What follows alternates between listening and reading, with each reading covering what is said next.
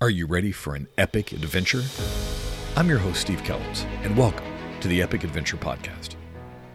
This week on You Heard It Here Last, Mike joins me to talk about the latest Wizards of the Coast gaffe. I mean, seriously, we could have a complete weekly show about all the stuff they keep getting wrong.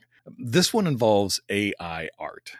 On January 12th, Forbes reported that Wizards of the Coast was once again on the hot seat for using AI art in their promotional material for their new Magic the Gathering Apex Legends set. When challenged by fans, WOTC doubled down on stupid and said, "We don't use AI art."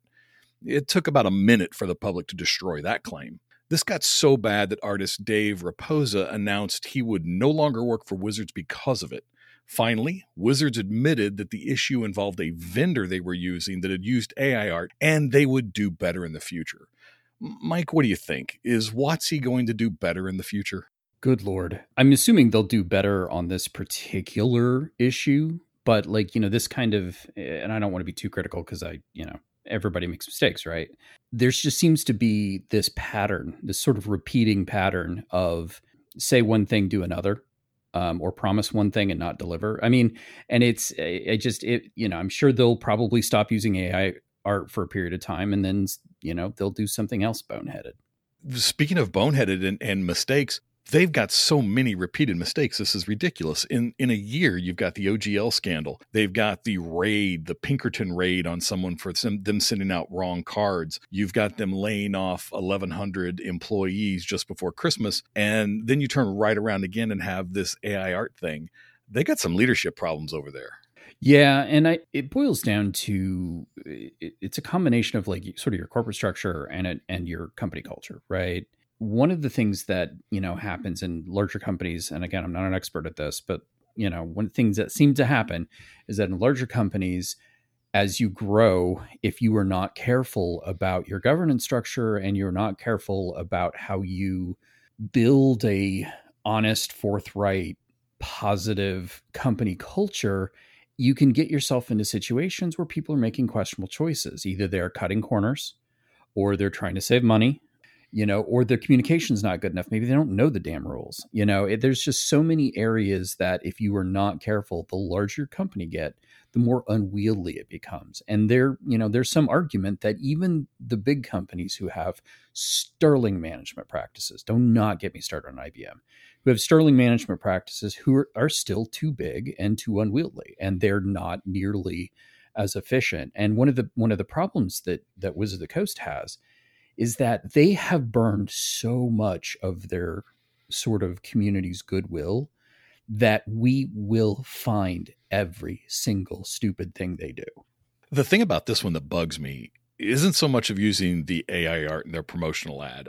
While I may not like that, I can kind of understand it. And you and I and Christina have talked a lot on the show about AI and some of its useful tools. But when confronted with this issue, they didn't say, "Hang on, let me check. We'll get back to you." No, they came right out and said, "We didn't do that," or "We don't do that." You cannot respond in that way, particularly after time and time again, you've not only done things wrong, but been proven to have done them wrong. Somebody over there needs a little lesson in public information. Yeah, and that's another thing that I always find really fascinating is that companies have these sort of default reactions.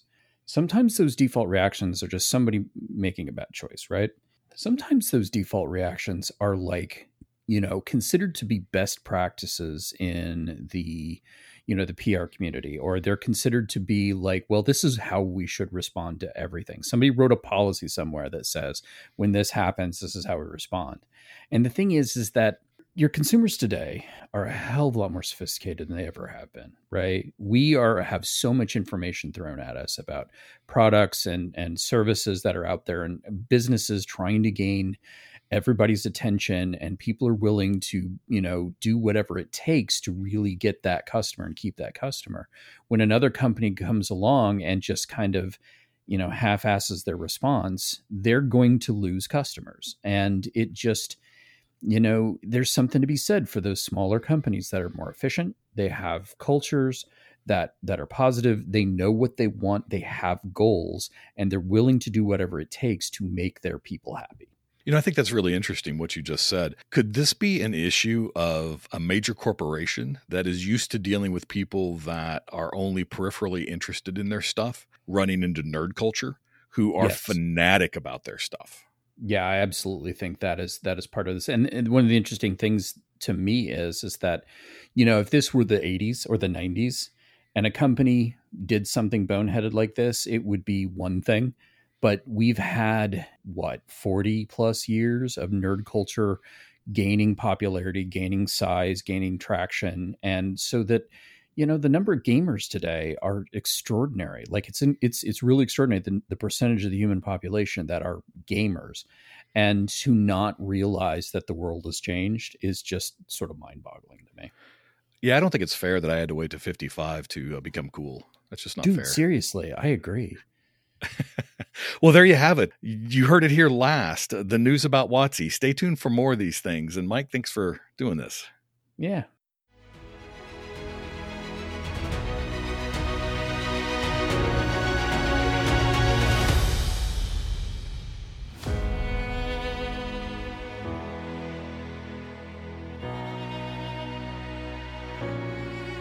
Thank you for listening. We hope you enjoyed the show as much as we enjoyed making it. Reach out and connect with us by going to oddfishgames.com. And don't forget, have an epic adventure.